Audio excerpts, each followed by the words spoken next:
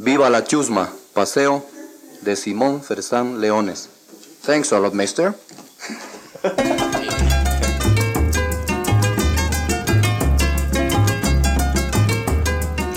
I started to digitize the first 200 tapes, and the investigation started to unfold.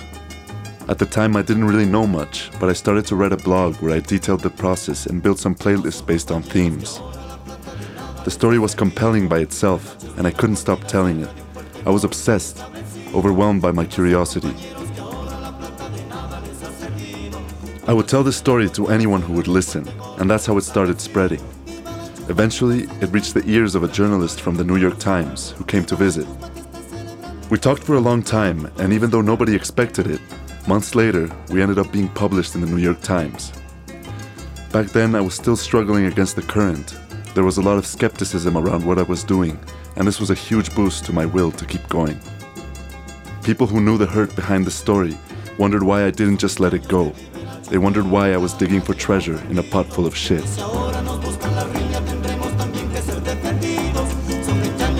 You can always find reasons not to do something, and in this case, there were a lot.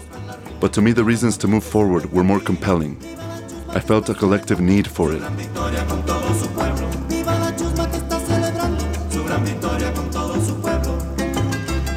My name is Daniel Ofredo Rota, aka Quijosis, and I'm a musical archaeologist, musician, and DJ from Quito, Ecuador.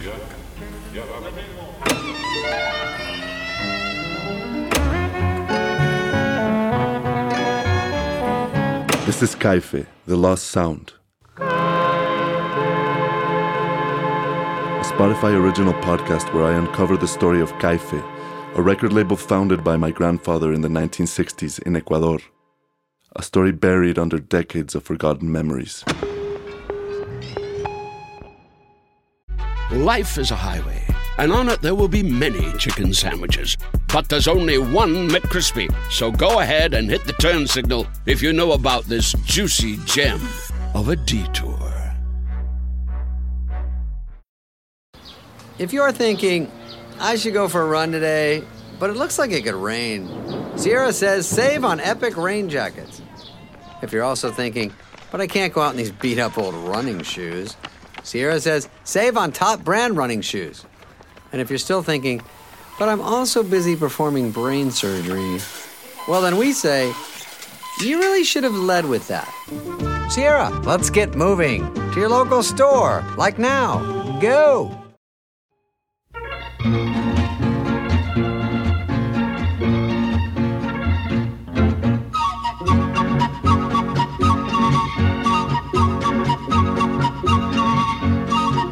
In previous episodes, we witnessed how difficult it was to find clues about Caife. In time, I began to find my footing by interviewing some key people in this process, music collectors.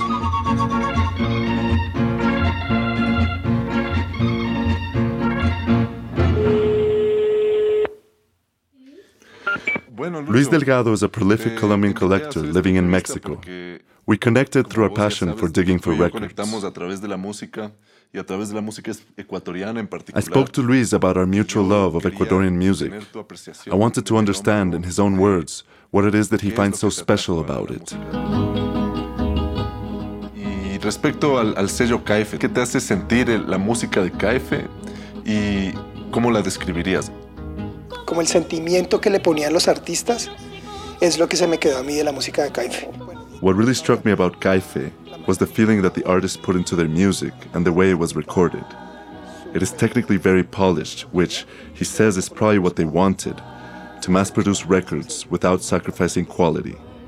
De capturar esa esencia musical que es muy difícil capturar cuando eres un gran sello disquero que está intentando pues producir en masa, ¿no? The Ecuadorian sound is very different from the Colombian sound, which is why I wonder what it is about Ecuadorian music that seduces Lucho's ears. From his perspective, the most characteristic element of the Ecuadorian sound is a very specific kind of melancholic cadence and an emphasis on feeling and emotion more than anything else. Claro, y también rescatar los personajes. Luis adds that it is also important to highlight the value and courage of these quixotic enterprises and the characters that undertook them. These efforts to record as much music as possible, no matter what, are what our music history is made of. Without them, the history of Latin America becomes silent.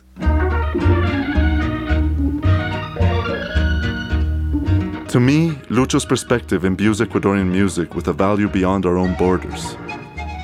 It is a perspective that validates our music from a point of view that is not attached to our local history or politics. It's a fresh take on music that to Ecuadorians may seem old-fashioned because we hear it often. I love to see how people from other countries react to the sound, how they perceive its joy and the authenticity of its expressions. To an untrained ear, the pure feeling and emotion in the music is obvious. Oftentimes it takes an external perspective to understand what we have taken for granted.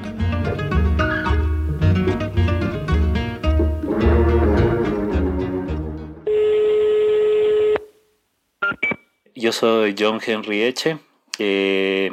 Soy un joven coleccionista de música. John Henry Eche has been a collector since he was 14 years old. Today, at 29, he has a complete panorama of the discographic memories of Ecuador and runs one of the internet's most complete resources on Ecuadorian music, Musicoteca Ecuador, a YouTube channel that chronicles some of the best music on Ecuadorian vinyl from the 60s to the year 2000.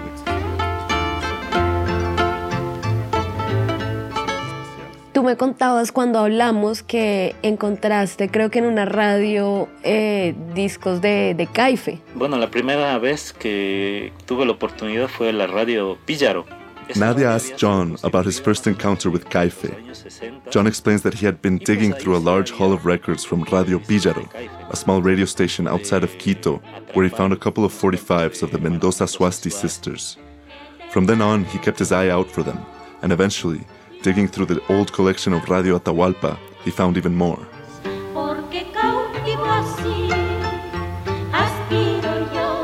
Ahí se podría decir que fue mi primer encuentro con Caife. El segundo fue cuando tuve la oportunidad de comprarle a un revendedor. Encontré Pepe Jaramillo también.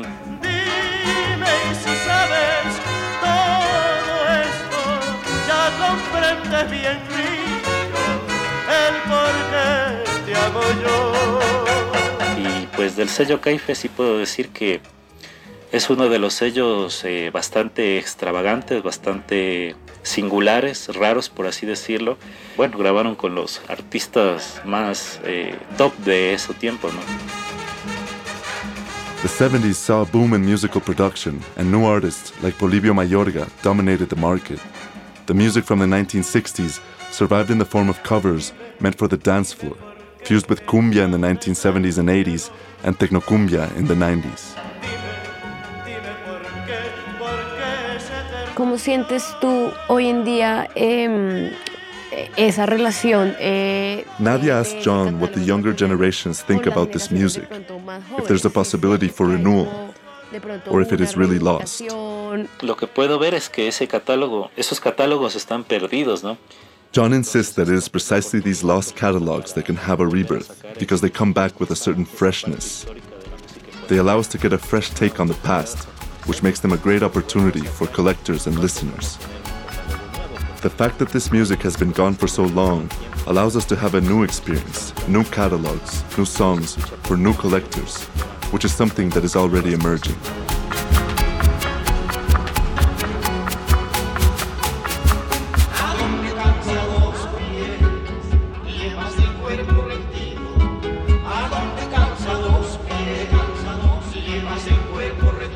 But John makes a good point. As an experienced collector who has been selling records for years, it has to be acknowledged that our market share is minimal and that it will be an uphill battle to get this music where it needs to go. At the same time, my faith in this process does not dwindle. The world is getting smaller by the day. Maybe all we need is a little faith and a little time. I feel like the music is more universal than we believe. We are in a process of creating an illusion, a new way of seeing things. And with that comes the necessity to encourage people's desire for this sound. The new listeners who do arrive feel the power. And it is our job to give it a new glow, beyond the profit or money we can make off of it. Regardless of our opinions, both John and I have gone all in, and at this point we don't know how all this will turn out. It's do or die. Sí, ya es suerte o muerte ahorita, sí, porque el que no arriesga no gana. Suerte o muerte. Bien está. Suerte o muerte. me queda tu sonrisa, dormida en el recuerdo, el corazón me dice. In the musical dimension of this story, the collectors take on a leading role as the people who kept the catalog for generations. Today, Música Nacional persists in time thanks to the dedication of people such as John Henry or Luis, who one way or another are the first to understand the importance of the restoration of the Caife catalog.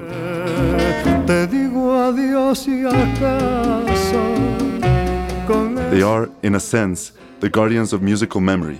They are excavators of sound jewels and the connoisseurs of stories, who not only gave me important information about Caife, but also supported and appreciated the need for this work in the present day. Nadia and I went to the vinyl market to try to understand this universe. Aunque toda la vida siga pensando en ti.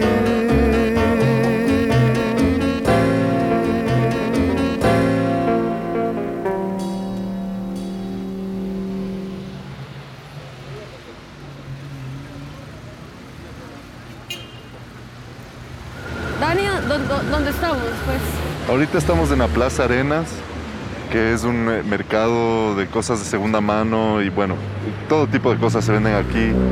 Y es uno de los lugares principales para buscar discos. Sí. ¿Pero encontraste, por ejemplo, acá de Caife? Encontré un par de Caife, sí. The Plaza Arenas market is a good starting point for anyone interested in digging for vinyl in Quito. It is widely known as a spot where people can sell their old records, and if you go at the right time of day, you might catch someone lugging their grandparents' collection to sell it for a small profit.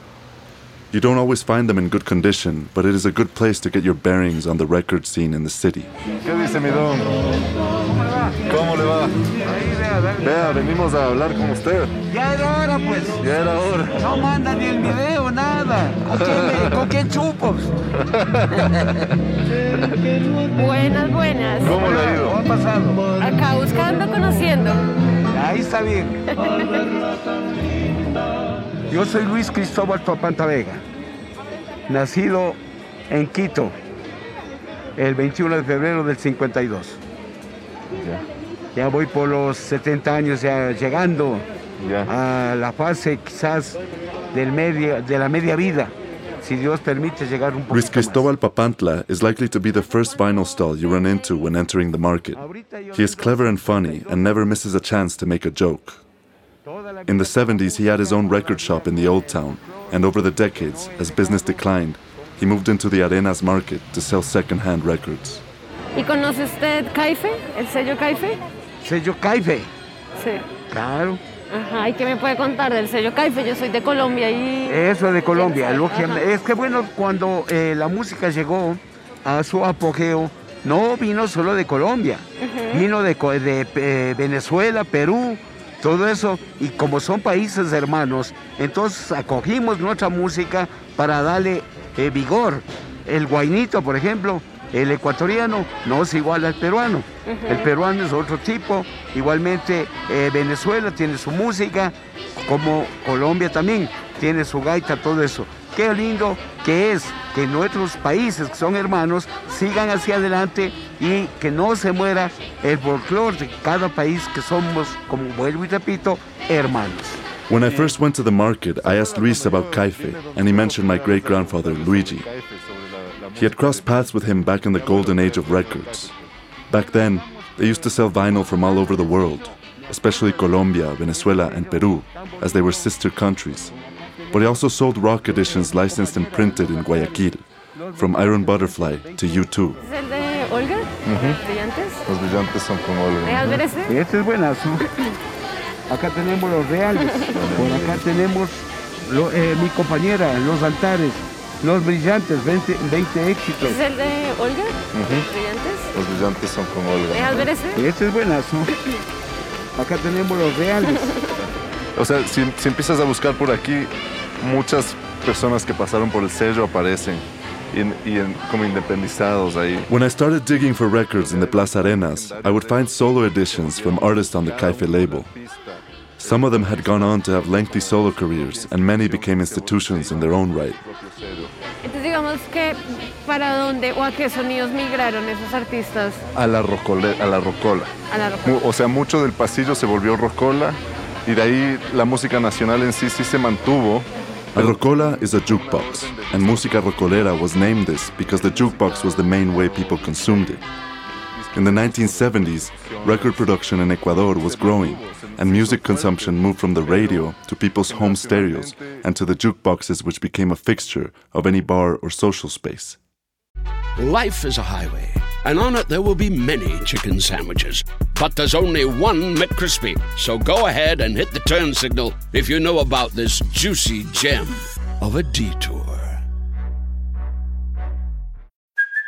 Hey, it's Kaylee Cuoco for Priceline. Ready to go to your happy place for a happy price? Well, why didn't you say so? Just download the Priceline app right now and save up to 60% on hotels. So whether it's Cousin Kevin's Kazoo Concert in Kansas City, go Kevin, or Becky's Bachelorette Bash in Bermuda, you never have to miss a trip ever again. So download the Priceline app today. Your savings are waiting. Go to your happy place for a happy price. Go to your happy price, Priceline. Rocola music grabs the favorite genres of elite ballrooms from the 1940s and 50s, like boleros, waltzes, and pasillos, and makes them part of the popular imagination. It could be called a process of musical democratization.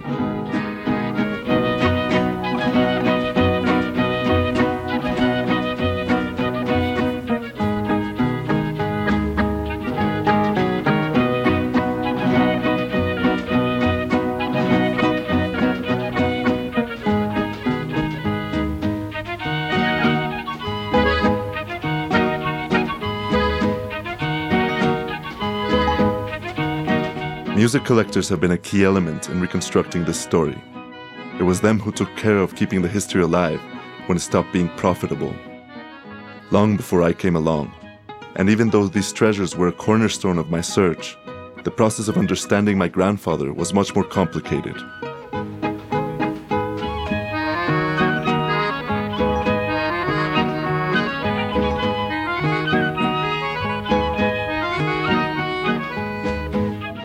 Record collectors have been a really important part of this story.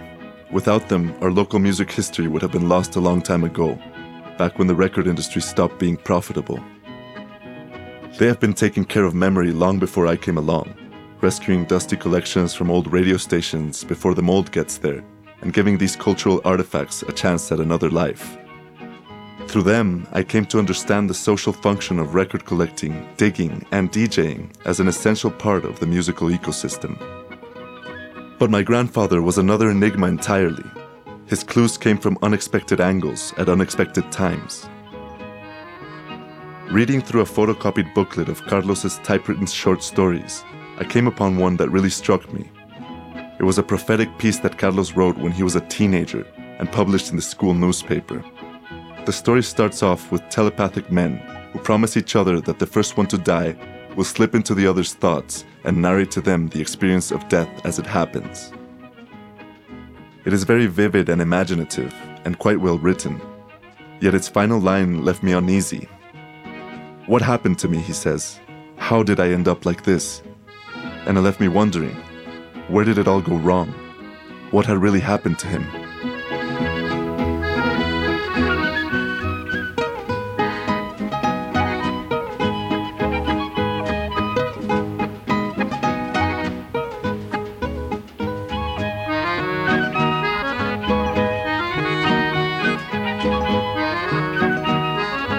In the next episode, we make one final effort to get to the bottom of my grandfather's past, to see if we can make sense of the present.